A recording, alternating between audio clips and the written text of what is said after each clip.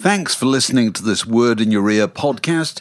If you'd like to get early access to all our productions ad-free, priority booking for our live events, and to take part in our weekly quiz, go to patreon.com/wordinyourear for more details. Mom deserves the best, and there's no better place to shop for Mother's Day than Whole Foods Market. They're your destination for unbeatable savings, from premium gifts to show-stopping flowers and irresistible desserts. Start by saving 33% with Prime on all body care and candles. Then get a 15-stem bunch of tulips for just $9.99 each with Prime. Round out Mom's menu with festive rosé, irresistible berry chantilly cake, and more special treats. Come celebrate Mother's Day at Whole Foods Market. Millions of people have lost weight with personalized plans from Noom. Like Evan, who can't stand salads and still lost 50 pounds. Salads generally for most people are the easy button, right? For me, that wasn't an option. I never really was a salad guy. That's just not who I am. But Noom worked for me. Get your personalized plan today at Noom.com. Real Noom user compensated to provide their story. In 4 weeks, the typical Noom user can expect to lose 1 to 2 pounds per week. Individual results may vary.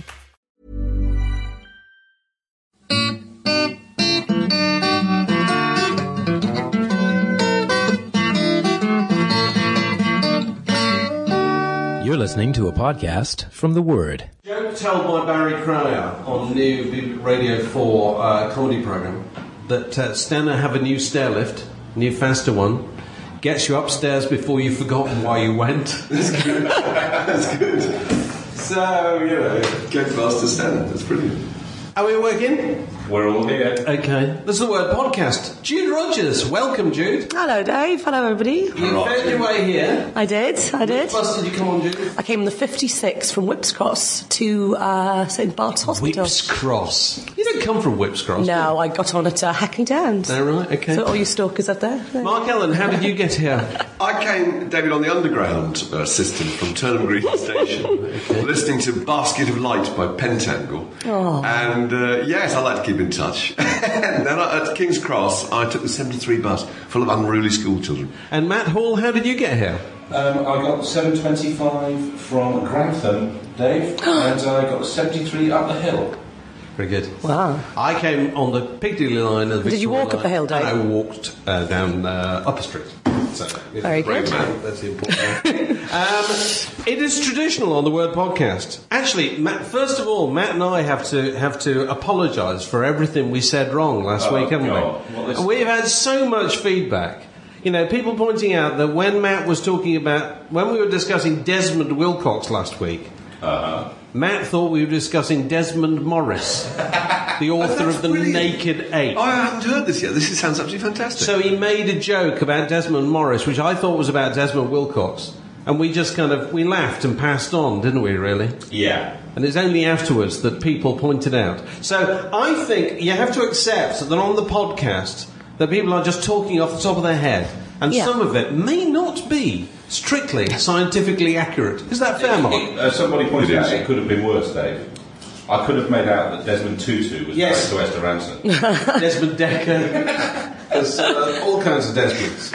And we were talking last week about the fact that Prince still does a stint for the Jehovah's Witnesses in Beverly Hills. Have you seen this, Jude? I have, yeah. Can you imagine how we would respond if the Jehovah's Witnesses pulled up on one's doorstep on a Saturday morning with the diminutive bopping elf? I want to know if he wears his costumes. If he's in purple, silk, and well, you think you find squirming it about? Recognise him if he was wearing civvies. Yeah. What does Prince wear? I love the idea of just sort of army fatigues. What's he wearing? Does he wear a car coat and a pair of cords? That's right. A belted car coat. That's right. And a trilby. There's a gilet. Prince in disguise. Lovely idea. Yes. Dressed as a sort of cabbie.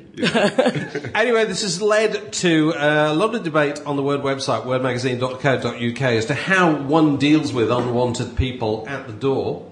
And Lucas points out, it's a very good one, I wish I'd thought of this when children were younger. Is this Lucas Hare? Yes. Who I met at Gatwick Absolutely. Airport. Lovely fellow. He says, I never ever answered the door without picking up my baby son first. That way I can always go, it's not a good time. With conviction and proof. That's a very good idea, isn't it? Brilliant. And Retropath says when the Osmonds came round, they left looking most offended. Emboldened by this, I now ask Jehovah's Witnesses in for a blood transfusion. The Osmonds came round. I think he's possibly joking. But I like that idea, though. What do you think? The doorbell rings and suddenly it's the opening salvo from Crazy Horses. Gunsmoke. Strange sound effect that we had last week was Barry McElhenney making the sound of the yodeling on Hocus Pocus by Focus. And yesterday I went and checked, and sure enough, there is yodeling. Is that the only case of yodeling on a top 40 record? No, there was that really famous hits in the early 60s with yodeling. What's his name? It wasn't Frank Eiffel. Oh, Frank! Oh, I remember him well. I remember you. Yeah, there you go. That's strictly yodeling. I don't think it is. That's falsetto. So things we have learned this week. Yodel. Mark Ellen, start with you. Well, I've learned from watching a television programme last night, I think, which I don't normally do. I've tried to give up TV, but I'm being weaned back onto it, particularly by a programme called I think it's called Natural World. So that I can see some rather terrified looks from everybody around there. No, it was about monkeys, and I learned it was about the intelligence level of monkeys. Stay with it, Dave. No, it will. And there are some groups of monkeys in South America who live together. 5 different species live together. Each one has its own language, right? And they have alarm calls for things like eagle, snake, leopard, right? So they shriek out this word when they see a leopard coming. They all race up to the trees. But each one of the 5 different types of monkeys has its own species. It has its own actual word for this. So they're actually talking a different language, right? So it's a word. It's a word, yeah. Can you give us an idea of what this... Dave? No, I'm not going to give you the... Colobus monkeys version of the word eagle. I'm going to get you to yodel in a minute. This is the purpose of this podcast. Right now, if you'd like to hear Mark speak monkey. Speaking fluent Colobus. No, Stephen, so the brilliant thing is, I was fascinated by this, I'm sorry, because it means that these monkeys can understand each other's languages. And they proved that they had a vocabulary of at least 120 sounds, which is pretty good. And how much do they all And also extraordinary notions of their emotional reaction to each other. There's one bit where there's these monkeys living, again, in South America, and they live by fishing in the river and getting these lily flowers, but you have to dive down and get them. And these colossal, great 6-foot monitor lizards live in these rivers. What are they? Monkey-eating lizards. What do they do? Do they sell them to tourists? They probably sell them, by the airport. Make them into handbags. Don't knock it. That's right. They sell them in pub car parks on a Friday night. Get your lilies. Go on, hurry. Everyone needs a lily. Get on, madam. It's your lucky day. No, anyway. And so they have a monkey watching to make sure that the big lizards aren't around. And this monkey falls asleep. I thought this was a brilliant piece of editing. Falls asleep on his watch. The old monkey gets killed, right? And then you have this terribly sad moment when you see all the other monkeys when they've been given the news that the lily-collecting monkey has turned his toes up and is no more and has been carried out feet first. Does he have by toes? a lizard. He doesn't have toes. I don't know. He's got toes. But then I found it very much. They're the monkeys. They react like human beings. He's handed in great his lunch pile. Handed in his. What's the word for monkey? There must be a word like feline. What does monkey carry away his dinner with? That's right. If he had a mortal coil, he would have shoved it off it. Anyway, that's basically what I was about. Any listeners who saw this programme, joined the choir of Invisible. It was the choir of the Invisible Monkey Choir. That's great. Yeah, so it was very moving. So that's I learned a lot about monkey. Monkey language. Okay, Jude. Yes. What I've learned did you learn this week? I learned, excitingly, where Bono buys Brian Eno's Christmas presents. This is good. Bono buys presents for Brian Eno. Well, I think he probably has somebody to buy him Christmas presents. But I was in...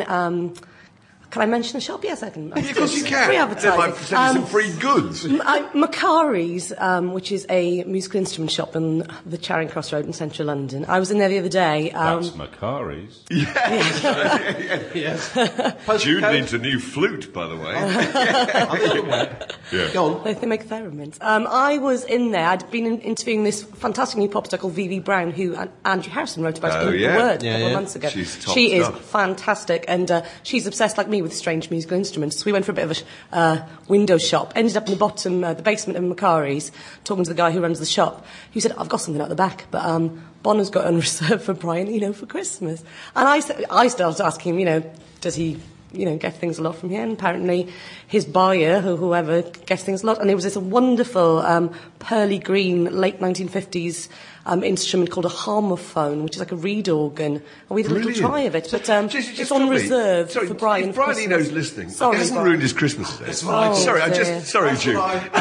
Brian Eno gets up Christmas morning, and he's Roxy Music Gym enormous harmophone, ripping open things, and he's going. He knows perfectly well what it is. It's a harmophone. He's going to go. Is it a book? Is it a pair of slippers? Is it a scarf? It's a game. It's a game. Oh, it's a harmophone, and then he's got to pretend he's always selection box. Just what I always want. But the old eyes are filling up.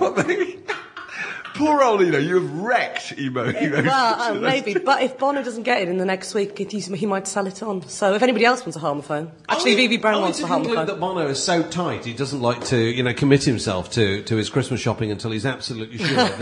So he has stuff on reserve all over town. But how does Bono do what everyone else does and goes like, oh, it's 20 quid each. So maybe that one I can afford 15. Each member of that one goes 25. Phil Manzanera. If I've spent 1,750 on Eno, then what about Brian Ferry? Brian gets a Cardiff. He likes a Cardiff. He loves a Cardiff. What do you reckon? He gets them free from Marks and Spencer's. The Edge hat. Yeah, that's right. That's very good. I like that. Larry Mullen, token. Yeah. Boots he token. Always likes a token. Book or record? Book. He likes a book token. You still get book tokens? Yeah. I have no idea. I had one. You can still get book tokens. I had one for my birthday this year. I asked for a book token because I wanted to just you have something to buy old books. fashioned kind of like it looks like a book token. No, not really. They're a bit fancier now. Oh, right, because it always looked like a stamp that somebody just knocked up in the back room. That anybody could forge it at all. No, nobody would bother. They're all fancy. What did you learn this week, Matt? This week I learnt that the first woman aviator in the United States, a woman called Bessica Medlar-Rach. What? Can we have that name one more time? She should be an R&B star. Here we go. Come on. Bessica, that's like Jessica, but with a B. That's what I mean. That's just so good. Medlar. That's something you clean the bath with, isn't it? Medlar, as in like the fruit. Yeah. Rach. Rach. How do you spell Rach? R-A-I-C-H-E. Very good. She literally rules, isn't she? But actually... You fancy her. I do fancy her, actually. Yeah, I do. What does she look like? She's dead now. Not a stunner. Okay. She flew... She was has been awarded the title of the first female aviator in the United States by the the Aeronautical Society of America. She flew on September 16th, 1910. In fact, she wasn't the first female aviator in the United States. That was Blanche Stewart Scott. Of course it was. But she flew. But she may not have flown intentionally. No, that's good. Somebody just pushed her off a cliff. Kidnapped. Her kite. She was learning to taxi a plane. And it took off. And it took off. Fantastic. So her flight was not intentional. Could possibly have predated the one who has... I think by 10 days. Why was she taxiing a plane if she wasn't going to fly? So they had women to taxi Go to the shops. Well, Blanche Stewart Scott. Taxi. Blanche comes by. Where do you want to go, sweet? I'm going home, actually. Blanche Stewart Scott direction. Was the first woman to drive right across the continental United States in a car without any men. So because of this, she was given lessons in flying by this pilot, but he put a limiter on the engine so she could just learn to taxi the first few days, and then either the limiter didn't work or there was a gust of wind, and the plane took off and flew for 40 yards and then landed again. I like the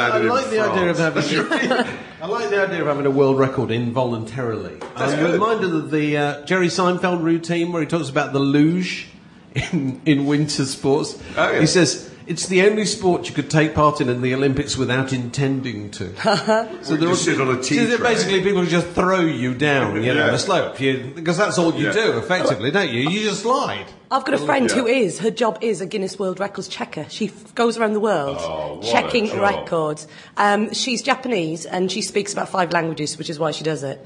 And she was in, something like Beijing recently, doing the most paper aeroplanes flown at once record. How do you check that? Now I want to know. How do you check? Somebody says I have There's flown lots of admin involved. You know, you just have to go around, you check everything because people do complain. She was in Finland recently when somebody was making the biggest pizza or omelette or something, and they didn't get it because you had to measure the circumference or something. But you would, because if you'd spent ages building the biggest pizza and then heard that somebody 25 minutes later has built a bigger, you know what I mean? You'd be furious, wouldn't you? I'd contest it, wouldn't you? Fair enough. Going back to your musical instrument shopping. Yes. I've asked my wife. My wife said, "What do you want for Christmas?" I said, "I want a ukulele." Do you think she's taking me seriously?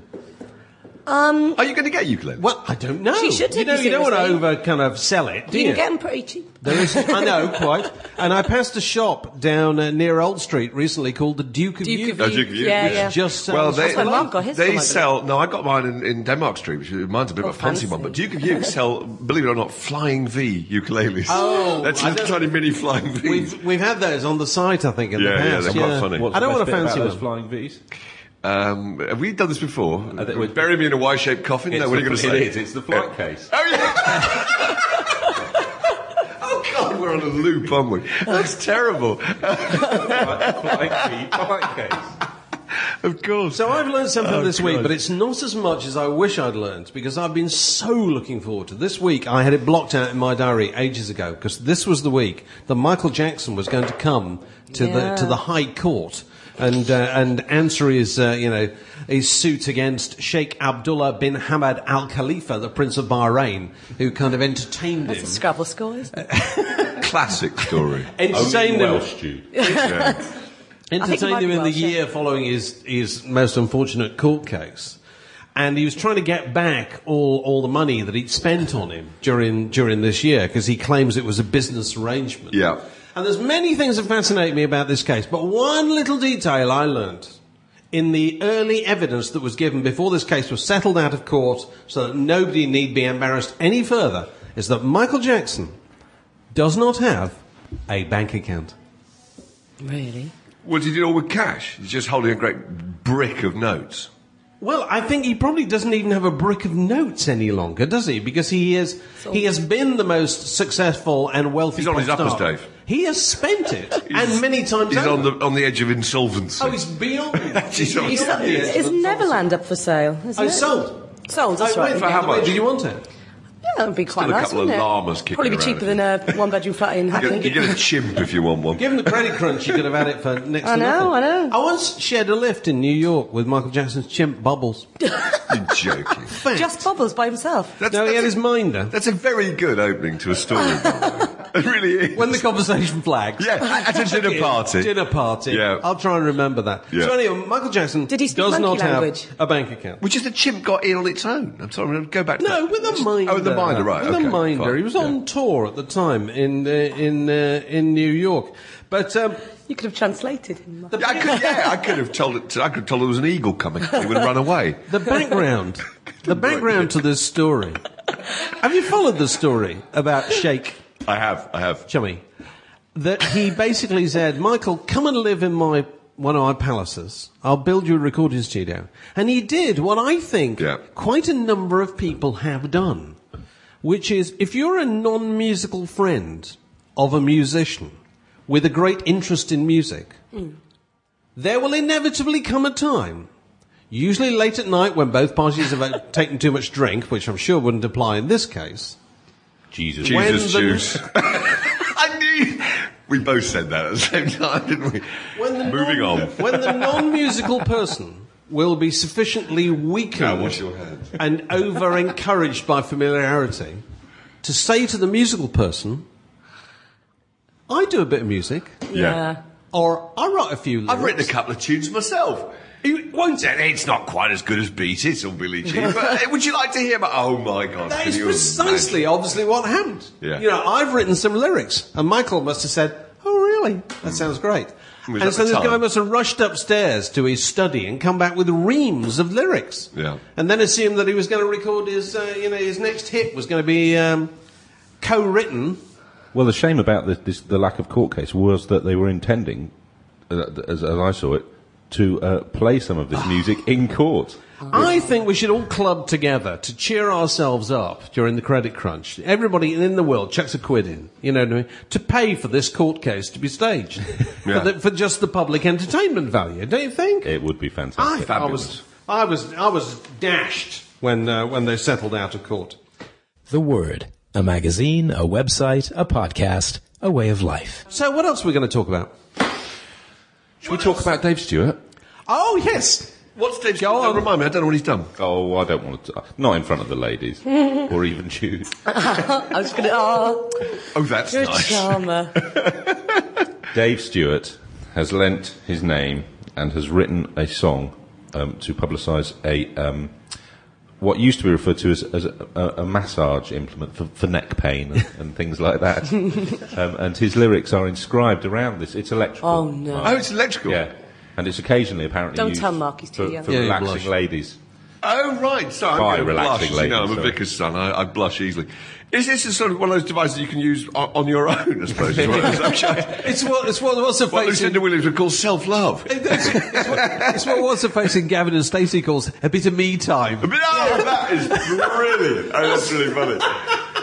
That is so funny. But this particular implement for self-love has lyrics by David Stewart. Oh, God, I see. Oh, right. Inscribed around it. Oh, it doesn't play. I was going to say that would put you off sex, even with yourself. Do a Dave Stewart song to blare out at a moment of high excitement. Oh my Lord, how frightful! Whose idea was that? Whose idea was that, and why? I kind of think that it's probably Dave's. Well, because he has such great ideas, does Dave Stewart? What you say? You could market carving knives or something with the lyrics of "The first cut is the deepest" or something. A Rod Stewart. Is that possibly? Yeah. Is that how it works? Yeah, possibly. You buy spades with lyrics to "Hole in the Ground" by Bernard Cribbins. Is this going to work? Isn't it? Well, if you were to use an implement designed for a bit of me time. What lyrics would you like inscribed on it? God. Oh, there you go. Answers on a postcard, please. Wordmagazine.co.uk. Would be fascinated to hear. Did you see they were selling Summer Spike Milligan's effects yesterday? Effects. Oh, right, yeah. Personal effects. Perfect. He had a copy of Dr. Arthur Yanov's book about the Scream, which the theory that John Lennon was always very keen on. Oh, yeah. Sent to him by John Lennon, signed by John Lennon, fetched, I think, £3,000. Is that all? Copy of Bill Wyman's Stone Alone, signed by Bill Wyman, fetched... No, more than that is what £20. £20. Oh, fine. Okay, So there you that's go. fine. I thought you were going to upset Stones. Beatles, Stones. No, if you want... End if you of. Never try and do a list. Never try and do a list that starts with the Beatles. Because you'll run out very quickly, won't you? Know what I mean? Because there aren't... Where the precedents they set, nobody followed, Nobody was as big as that. So, Jude, what are you doing this week? I am doing quite a few things, but I'm on Newsnight Review. You're on the telly on Friday, aren't you? Jude's on Newsnight Review. I'm a lady and I'm Welsh, possibly. But I'm on Friday. I spent yesterday... Are you allowed to say? Am I allowed to say that I'm... No, you're allowed to say what you're doing. I'm not allowed to... I don't know. What, does the nation normally get itself into a stew over what's going to be talked about? I don't know. Who are you on with? I'm on with Miranda Sawyer, friend of the word. Oh, excellent. And I'm on also with Reverend Richard Coles, who used to be in Lovely man. Bronze. What, the communards? Yeah. Very nice chap. I The saw good him across the Reverend? press He is a screening rev yesterday. now. Yeah. I used to love Bronski Beat when I was a kid. They were I fab. absolutely loved them. So. And Jermaine Greer? No, it's... No Jermaine? Thankfully, yeah, because You'd I would be be just absolutely terrified. I'd be terrified. Miranda's very nice. Everybody would be terrified. But, I hope I'm not being rude about a man of the cloth, but I've worked with Richard a lot, and he's one of the most entertainingly erudite and filthy men. Oh, brilliant. Oh, you chuck that in. Chuck that in. I can never... filthy vicar? He's a filthy... Well, he used to be before he was a... Does any of this material leak into his sermon? I'm sure that all of this has been expunged from his personality. Even the word expunge sounds disgusting. So is he working Rev now? Has he got a parish and so forth? Does he? He had a parish. Now I think he's... Freelance? No, I think he's... Church of St. Bronski. A college in central London. I'm not sure which one, so I wouldn't like to. I haven't seen him for years. Thoroughly nice chap. Very nice man.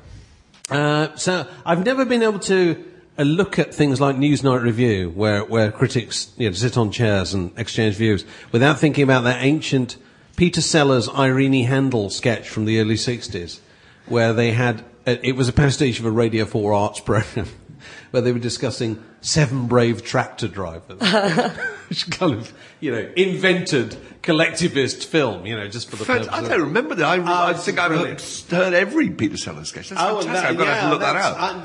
I can't remember what it's called, The Arts or something like that. I always keep thinking of that. It wasn't The Late Review. Was The Late Show when Oliver Reed went and kissed Kate Millett on the face or something? Yeah. And called her something terrible. I thought I could have a little Oliver Reed moment, maybe. I could be like Russell Brand too. Yeah, you won't get invited back, I don't think. Or you're going to thump somebody. Well, I went to a gig with a huge difference on a couple of nights ago. I went to the Lyceum Theatre, where you might think that The Lion King is on, to see a performance of what? I know this because I've been reading about it. I really don't know. I remember you once went to the Lyceum Theatre to see Bob Marley and the Wailers record their live album. Okay. It was probably quite a different experience. This was not musical. This was not theatrical. This was not ballet. TV celebrity cooking show that you took? Did you make a souffle on camera? It was, for the first time in my life, I saw, a theatre full to listen to a man speak. It was a lecture, wasn't it? Well, I hate to call this. Was it Gladwell? It was Malcolm Gladwell. Excellent. Who after this podcast, I'm zooming across town to interview him for one of our backstage podcasts. But anyway, he did 2 shows. 2 shows at the Lyceum. Packed. So we estimate 2,000 people in each house. Was the matinee just for the under 10s or something? That was alcohol free. No, I think it's people wanting to go straight home after work. Did he loosen up in the second set? did he do his blue thinking? I was trying to explain to my wife. She said, what did he do? I said he talked for an hour about plane crashes. Of course, as soon as I interviewed him about this a few weeks ago on the phone, and he says he always talks about plane crashes because you'd always be guaranteed people's attention. He starts his bit about plane crashes by saying, is anybody planning to take a flight in the next few weeks? Please put your hand up. Good luck. Yeah, pretty much. Good luck, And when he's recounting the details of famous and notorious plane crashes, you can hear a pin drop. Yeah. Because it's one of those things. It doesn't matter how sophisticated people think they are. What's the point he's making, though, when he's... Well, the point he's making in his book Outliers is that cultural differences weigh far more heavily on our actions than we ever give them credit for. And so the reason he's talking about plane crashes is he's developed what he calls a kind of ethnic theory of plane crashes. And that you are safer flying with airlines where there is a long tradition of questioning authority than you are flying with airlines that come from nations where there is no tradition of questioning authority. And actually, within this, you're at your safest on a flight when the co-pilot is flying the plane. Because if the co-pilot's flying the plane and there's a potential problem, the captain will say, there's a problem. Turn left. Are there stats to back this up? I'm suspicious. Yeah. Whereas, if the pilot's at the controls, the junior will be, slightly more hesitant at calling his attention to any potential problem. Right. And I'm sure that applies to loads of things in many different walks of life, you know what I mean?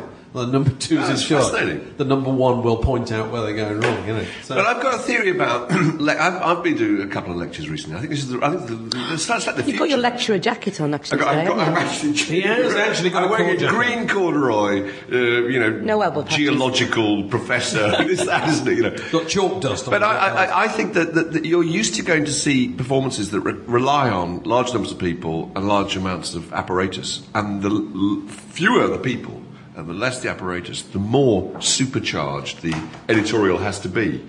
And, hi Janet, we're just recording something. We'll have the sandwiches in a minute. Thanks.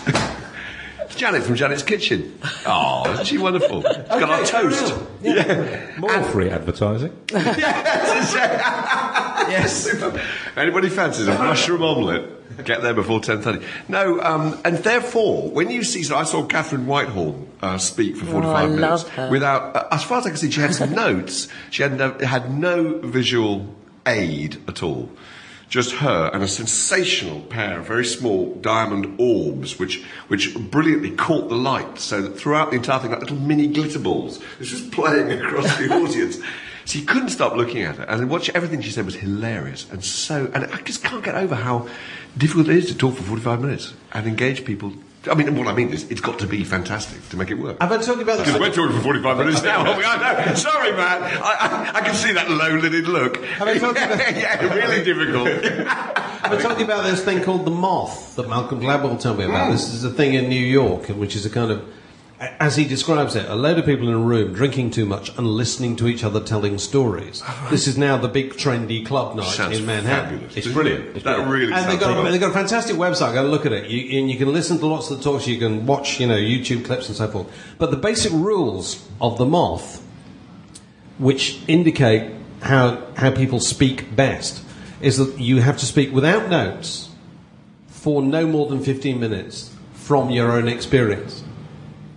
So if people are doing that, they're not making it up.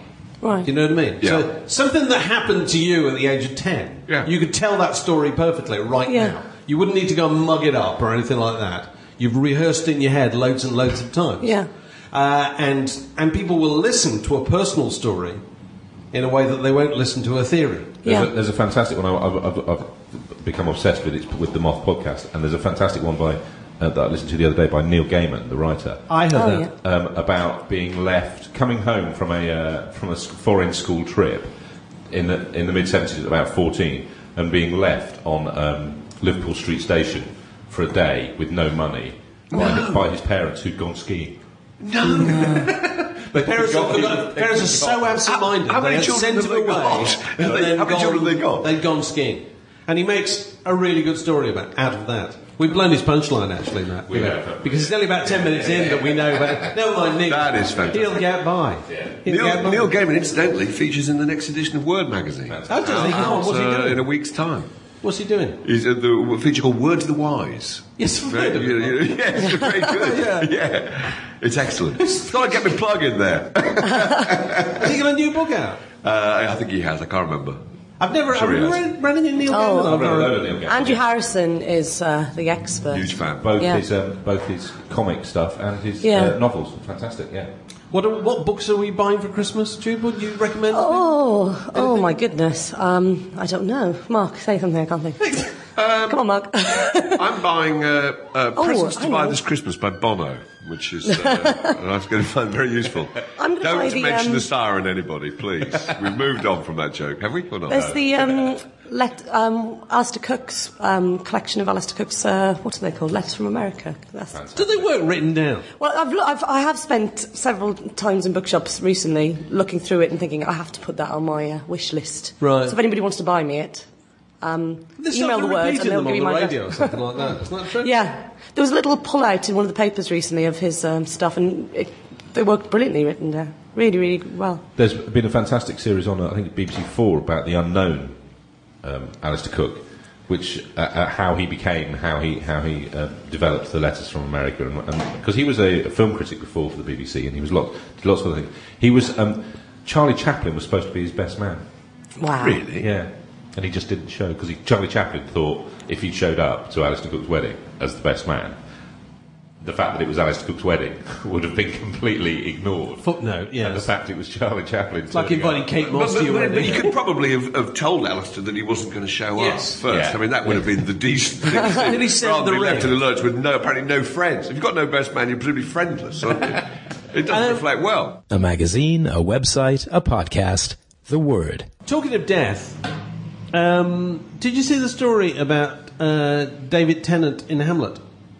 No. I know he's in it, but he's in the story. The skull that he is talking to at the graveside, alas, poor Yorick, I knew him, Horatio, is a real skull donated to the RSC 42 years ago by a man. Dying wish was, I want my skull to be used on to feature. My God, that's extraordinary. And apparently, when he uses it, they don't tell the audience for fear that. Apparently, it's been offered to earlier actors who are playing the part, and they've no. I want a plastic one. Good old Doctor Who. Whereas, I've touched apparently, his some nights he goes on with this a real skull. I want to know because more if the audience knew, they'd just be freaked out, wouldn't they? Why? I would. I think I would, actually. Well, it's going to be... I think I would, because everything else is theatre. It's a little bit like discovering, that in the Montagues and the Capulets at the beginning of Romeo and Juliet, they actually kill somebody. I think that might freak you out a little bit. But could you then say that it was unreasonable, this guy, to ask for his wishes to be executed if it freaks out the audience and freaks out the actors? Then what's the percentage in it for anybody? Apart from that this whole theft. Saying 42 years for his wishes. But I love the idea that you're such out. a theft that you want to, even after you have popped your clogs, you still want to be on stage, darling. Yeah. It's marvellous. I suppose it's with the smell of the grease paint and the roar of the crowd. How was I tonight? Jane, you died at the John Marlborough. Here's a question I want answered, and nobody here can answer it, but there might be people out there listening who can answer it. Football fans for years have had their ashes sprinkled in the goalmouth at Old Trafford or wherever. Has any music fans had their ashes sprinkled in any particular... on the Zebra, Abbey Road, or anything? I don't know. Where were the places? Gosh. Under the Joshua tree. I don't know. By the Pyramid Stage in the Vale of Avalon. There must be somebody who's had their ashes sprinkled at Glastonbury. There must be. I would have thought there would be. But, I mean, sometimes you can't really sprinkle your ashes on stage at the Hammersmith Odeon or something because, someone's going to come and sweep up a bit later. You'd be lucky. Yeah. Can you? So, I don't know. Does it work? The Word. So what else do we want to talk about? Hallelujah. Oh, of course, yes, go on. Well, isn't that right? I mean, I'm not watching The X Factor, although I am watching, or was watching, Strictly Come Dancing. Oh, which we can't talk about that because it's all fun. Well, I've had my brother-in-law staying, and it was so funny. Saturday night, about 7 o'clock, he got a bit fidgety. I couldn't really get his attention. We were having a couple of drinks. Eventually, he just cracked. He said, "Can we please watch the television?" And I said, "What's going on?" He said, "Well, it's John Sargent. Aren't you watching?" I wasn't following this. So I suppose at this point you were playing the piano and Claire was singing some hymns. That was your normal Saturday evening. Normal Saturday night. Children were doing a bit of crochet. There was some crochet. Yeah, we had the radiogram was on, and we were going to listen to Wagner and have some soup, cold soup. Vichy Swaz. And he was like, "This isn't much fun. What the hell am I doing here?" Vichy Swaz, yeah. So we went, I was absolutely captivated with John. I mean, it was amazing, John Sargent. And that whole issue, whether he was... So if you're listening to this abroad, this will be lost on you. But John Sargent... No, nothing is lost on anybody. Isn't it John Sargent? No. Well, they won't have a chance to see him. Anybody who's listening to this podcast, they've seen as much of it as anybody. You've read about it. On the internet, on the YouTube, on everything. It was sensational. Absolutely. Of course, it's been caught up in the whole issue. The great French Revolution of the people rising up against the aristocracy and the people voting with their feet against institutions like the BBC. Because the suggestion was that Sargent did not voluntarily step down in the likely event he was going to win this thing, but was possibly encouraged to do so. But he was booked to go on a cruise, on a lecture cruise. Yeah, you know that, don't you? That's why he went.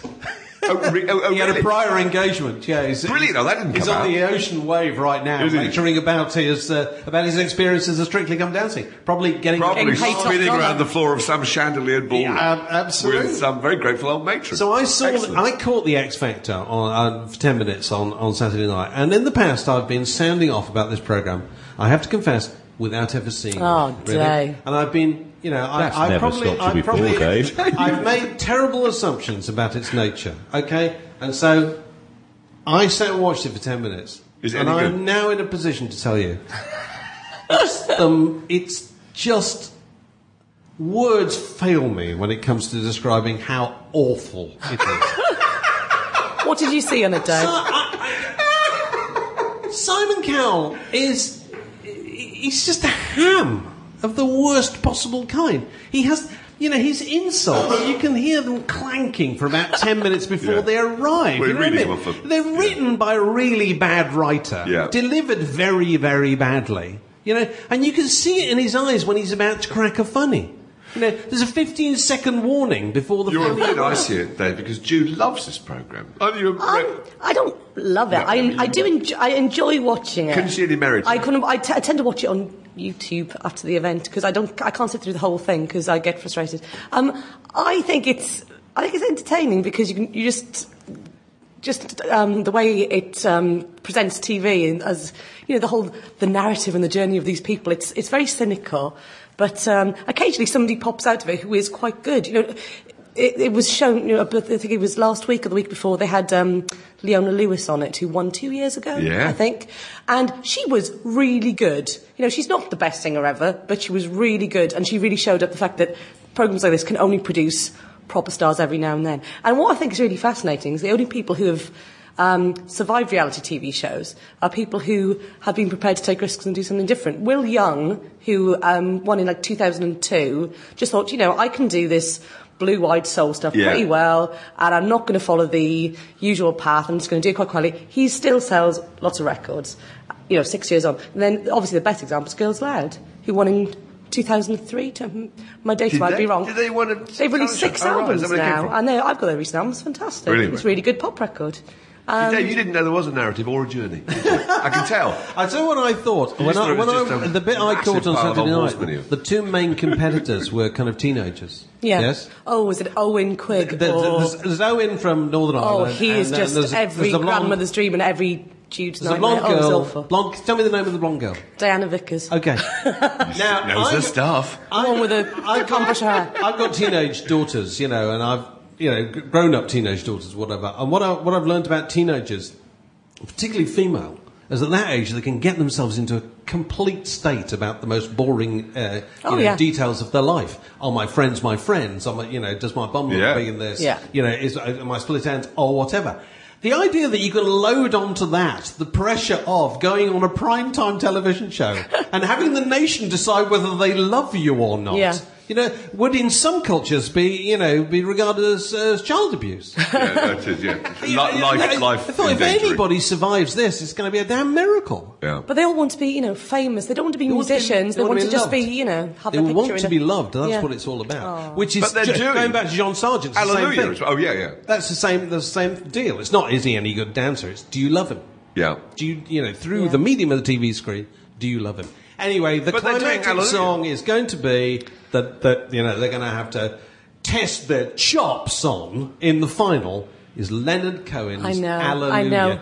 Which one of them did in an earlier episode. Diana Louis Vickers. Walsh said she made it her own. Yeah, so everybody's kind of sniping about it because they think she made it her own is one of those brilliant expressions which, you know what I mean, is obviously could be an insult, but it's dressed up as a... Usually means it's so overwrought that I can't listen to it ever again. Do you know what, though? There's a brilliant example of this on a Tube poster for a show called Tinsel Worm by Bill Bailey. At the bottom, the only thing they've got from the press is, it's as good as anything he's ever done. The Times. There's a pal of mine who's the editor of GQ magazine, Dylan Jones, has got a great repertoire of these phrases, but she has to use quite a lot because he's always going to fashion shows. And one of them is he shakes people's hands firmly and says, "You've done it again." And his other one is, "Only you could put on a show like this." And they go away with a terrific spring in their I love "You've done it again." Oh, God, I've got to be listening out for those things in future. Yeah, I say that to people now when they in the office when they hand in pieces. Okay, "You've done it again." They take some crashing insult. Is it that bad? With Hallelujah, though, Leonard Cohen's Hallelujah, obviously, but it hasn't become this song because of Leonard Cohen's Hallelujah. It's become it because of Jeff Buckley's Hallelujah, which was very, overblown, quite histrionic, and obviously he died tragically and everything. It's almost taken on that weight. Very good point. Yeah, but I totally agree with you. But I'm sorry, but the thought that any of the judges or the people that organise the X Factor have ever heard Jeff Buckley's song. Or have heard of Leonard Cohen. I find very difficult to believe. Yes, absolutely. Lots of people have done versions of it in the last couple of years, They've haven't heard they? it on Shrek. But see, what interests me is that this is the ultimate acid test for this song. Because it has to test the indestructibility of the song. If it has any merit at all at the end of that, you know what I mean? Oh, I don't know. But if you follow the same logic, it's like you're going to get 10 people with terrible speech impediments and get them all to read The Wasteland by T.S. Eliot. And see if you decide at the end of that whether The Wasteland is a good poem. That's very funny. Now I pay good money. Because it's a test of the melody and the lyric, isn't it? Because mostly, if you look at football chants, that's just testing the melody. It's not the lyric, obviously, because the lyric's being adapted. So the indestructible lyrics, melodies rather, such as "Go West" or "Walking in a Winter Wonderland," have survived because they're just adaptable. They're fabulous. But the trouble with this is a great melody and an incredible chord sequence, but also a fantastic lyric. Yeah. And the idea that these 17-year-old girls singing some of those lyrics, 17-year-olds are going to sing. Yeah. And you can only do it at one pace, can't you, Hallelujah? Yeah. You can't speed it up. Yeah. It can't be done as a jazz waltz, can it, really? Hallelujah. I mean, this is section. You never heard the skiffle version? Skiffle version. Oh, that's good.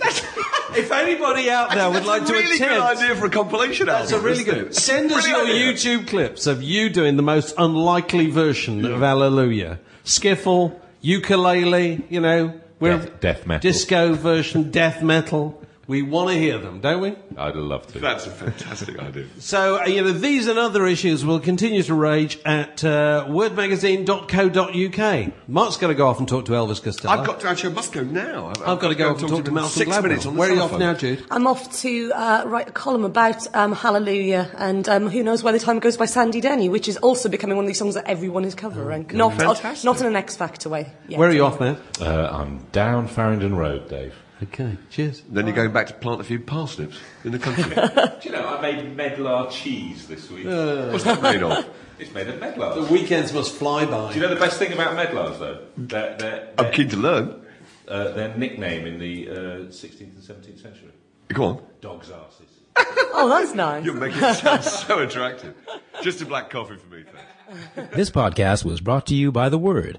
Details at wordmagazine.co.uk.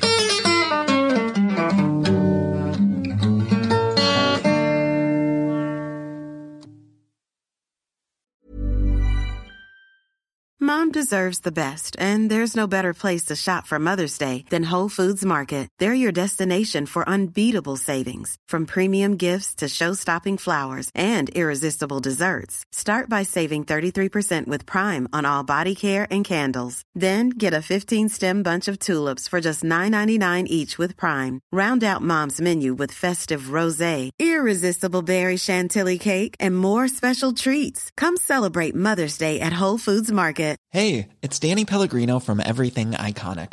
Ready to upgrade your style game without blowing your budget? Check out Quince. They've got all the good stuff, shirts and polos, activewear, and fine leather goods, all at 50 to 80% less than other high-end brands. And the best part? They're all about safe, ethical, and responsible manufacturing. Get that luxury vibe without the luxury price tag. Hit up quince.com/upgrade for free shipping and 365-day returns on your next order. That's quince.com/upgrade.